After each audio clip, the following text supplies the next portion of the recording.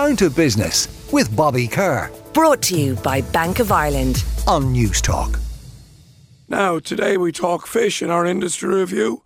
We know that we have the most abundant seafood stocks in the waters around Ireland, but do we cherish and promote the beautiful bounty that surrounds us to the same degree as our Spanish, French or Italian counterparts do? For this week's industry review, I'm joined by a couple of people that are looking to make that happen. I'm delighted to be joined this morning by John Shine of Killybegs Cash Limited and also Shine Seafood. Up there in the northwest and down in the southwest, Liam Quinlan of Quinlan Seafoods in Kerry. You're both very welcome to the programme, gentlemen. Morning, everybody. Good morning, Bobby, and thank you very much for having us on. It's a great opportunity to get the message out there. Well, we'd start with you, John. I know you have controversially maybe said that you blame the Catholic Church for the fact that we don't embrace fish. Can you give us your reasoning behind that?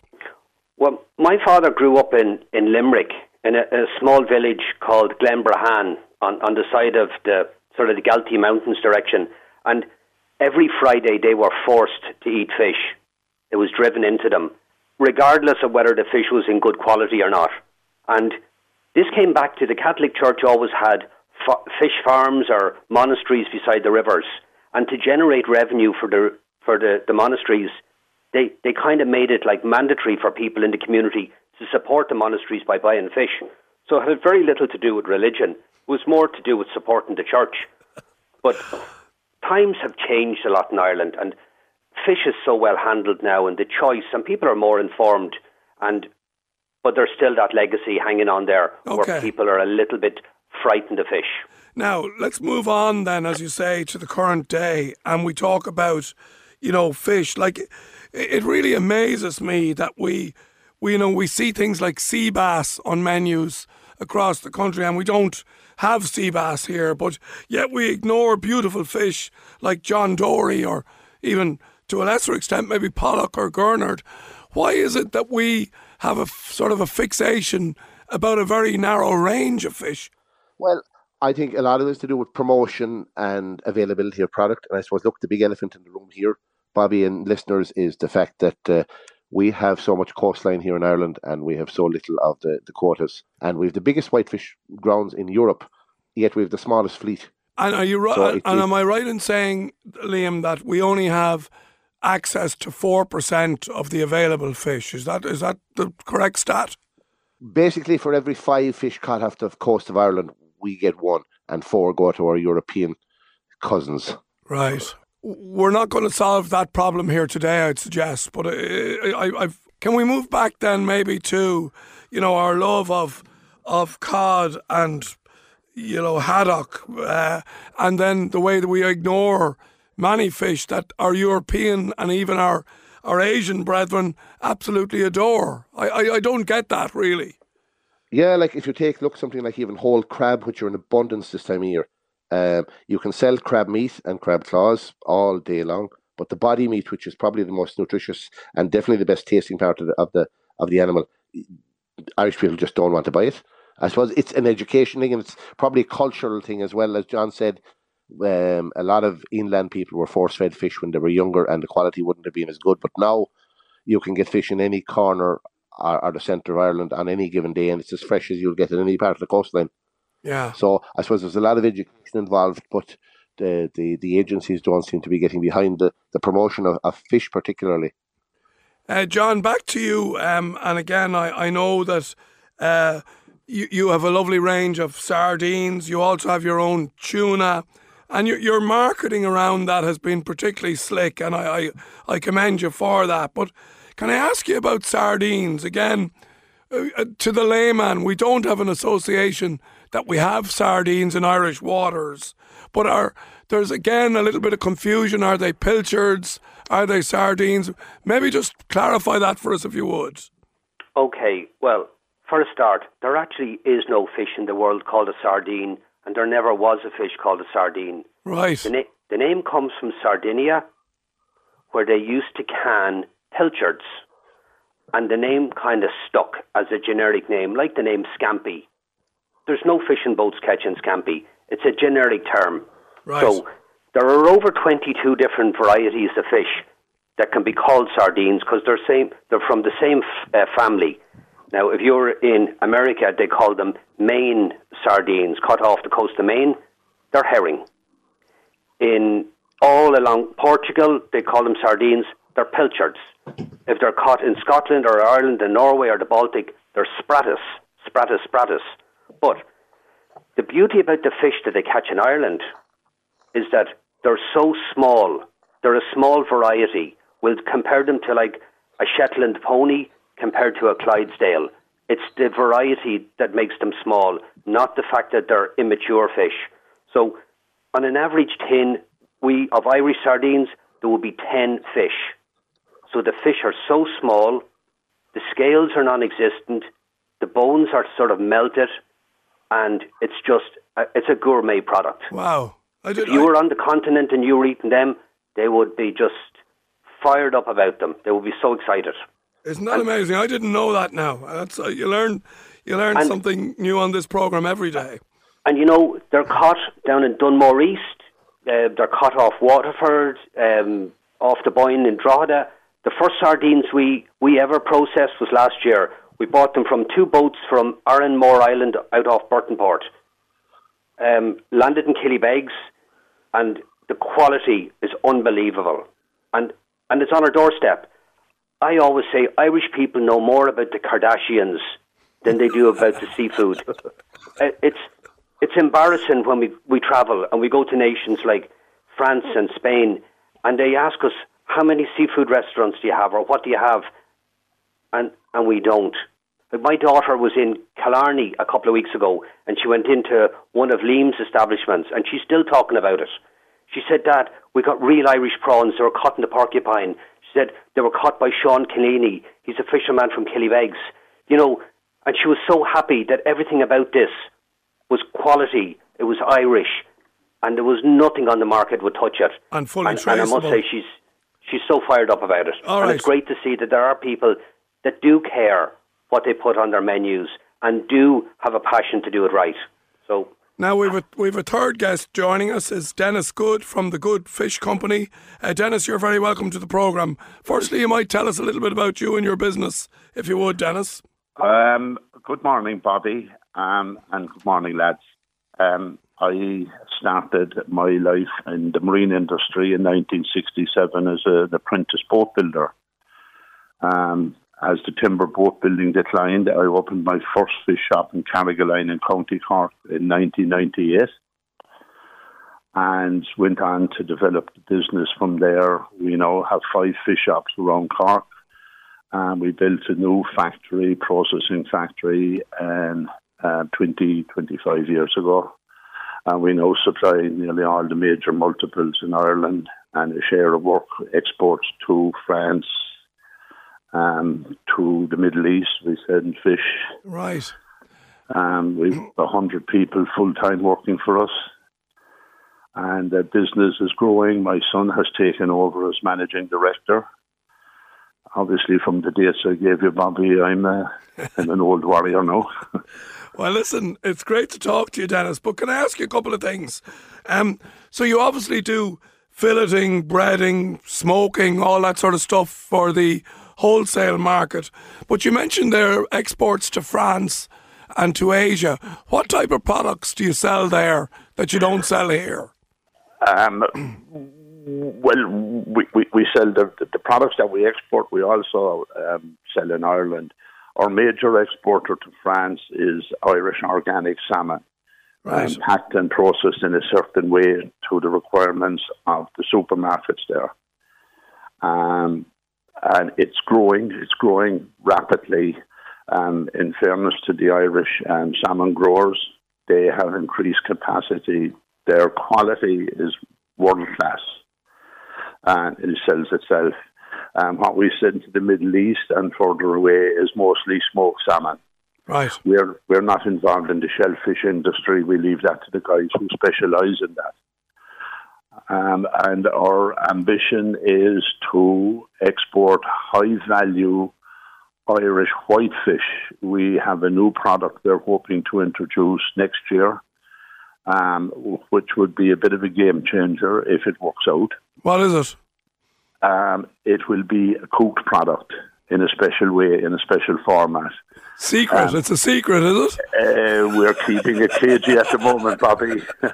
We don't want our competitors to know too much about it. I'm sure Liam Quinlan will tell us all about it. Liam knows what I have. Liam, you're welcome back, but I didn't give you an opportunity to introduce your own business to us at the start. I was so hung up on wanting to know what species was what. So tell us about your own business, Quinlan Seafoods in Kerry. I know it's a great business. Well, we started back in 1963. And the business was bought out by my father and a number of other local fishermen, and then even a publican from a Danish company that went belly up, and we subsequently bought out the company as a family in 1996. So we're now into our third generation. So my kids are joining us in the business. We have 6 fish shops, a couple of restaurants, seafood bars, stroke fish and chip shops throughout Kerry. I think we're really well known in Kerry, and we export quite a lot of what we produce throughout Europe. So I suppose if you're ever walking through the airports in any of the major airports, you'll see Caviar House, the people that are inside selling the smoked salmon in Heathrow and all of that. We supply the likes of them with smoked salmon as we do throughout Europe, and we export quite a lot of what we produce then to Italy, France, Belgium, Luxembourg, Austria, all of the EU, a bit of the Middle East then as well.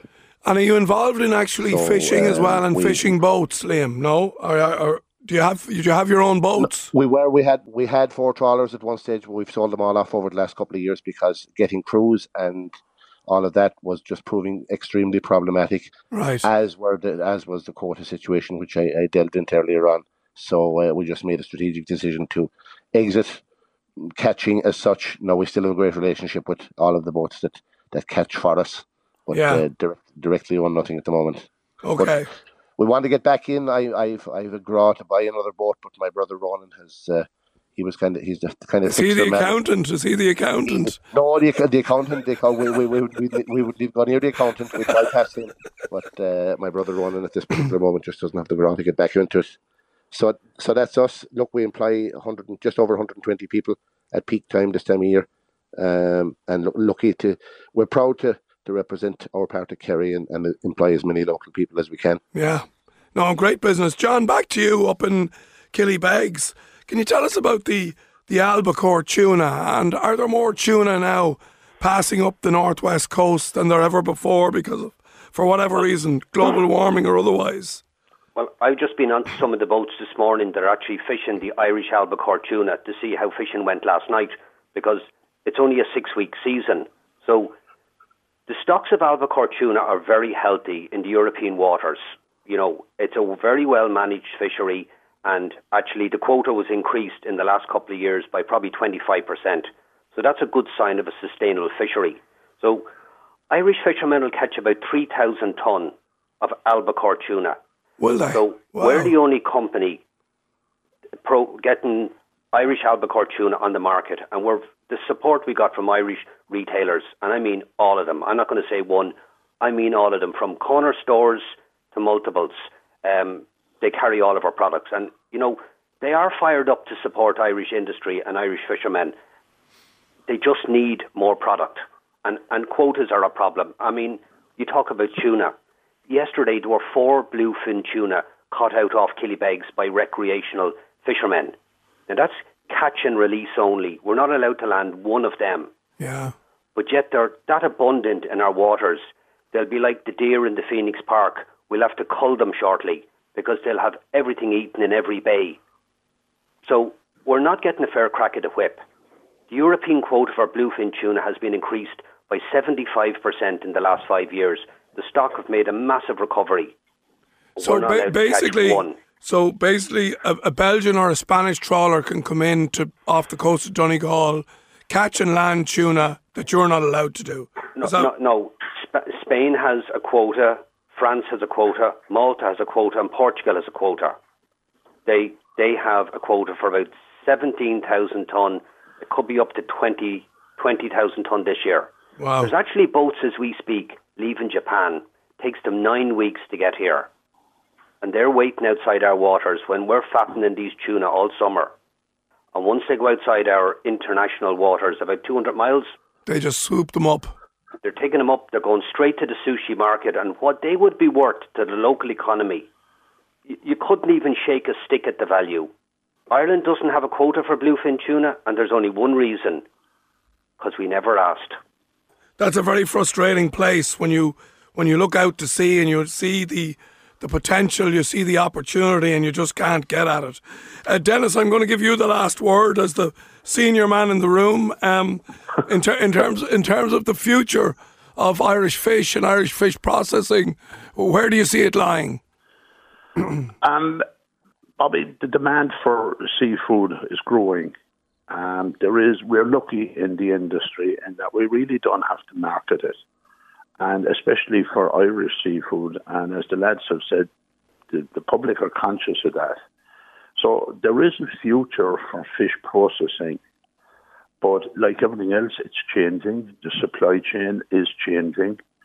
The state needs to wake up to the fact that we're leaving, as the lad said, an awful lot of fish escape from us to foreign nations. Yeah. There needs to be a major urgency taken on by the state to get more, to allow the fishermen to catch more fish so as to allow us to process it. Okay. We have a huge demand for Irish hake.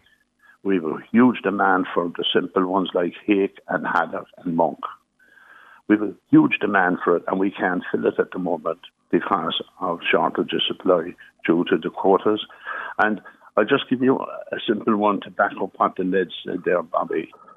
There was a tie-up scheme for the boats so as to help with the shortage of quotas. But none of the processors were contacted about that. We can't leave our supermarkets down. We supply nearly all the supermarkets in the state. And as you well know, if you don't fill your shelf, someone else will. Somebody else will. And there is, I'll give you another example. BIM, Liam was at it, and I organised a meeting in Portlaoise last October, like an investigative meeting to see what the problems and the issues were with our processors and fishmongers. They promised that they'd arrange a meeting early this year. It hasn't happened. A meeting with the fishers, you know what I'm saying? So that we could, that we could work together. Well, hopefully that will happen soon, Dennis, and because I think it's a great industry. And John, I have one last thing to say to you before I go. You're going to go up in my estimation, I'm going to go up in your estimation, because I caught a blackfin tuna there about 6 months ago off the coast of Florida, and it was the nicest thing I've ever eaten. There you go now. You go. You don't get my head scratched now. I'm thinking, what is that? You don't get them off Donegal, I can tell you. They were painted. Bobby. All right. You have me there now. Well, listen, I'm glad to hear you enjoyed it. But, the recreational fishing in Donegal Bay is on fire at the moment. Actually, big bluefin tuna, it's great. Well, look, catch and release, though. It's not for keeps. I'm afraid we've run out of time, guys. It's a fascinating industry. I could talk to all three of you all day. My thanks to John Shine of Killybegs Catch Limited and Shine Seafood, Liam Quinlan of Quinlan Seafoods in Kerry, and Dennis Good of the Good Fish Company down there in Cork. Thanks all very much for joining us this morning, lads, and wishing you all well. Thanks, cheers. Thanks for having us on. Down to Business with Bobby Kerr. Brought to you by Bank of Ireland. Saturday morning at 11 on News Talk.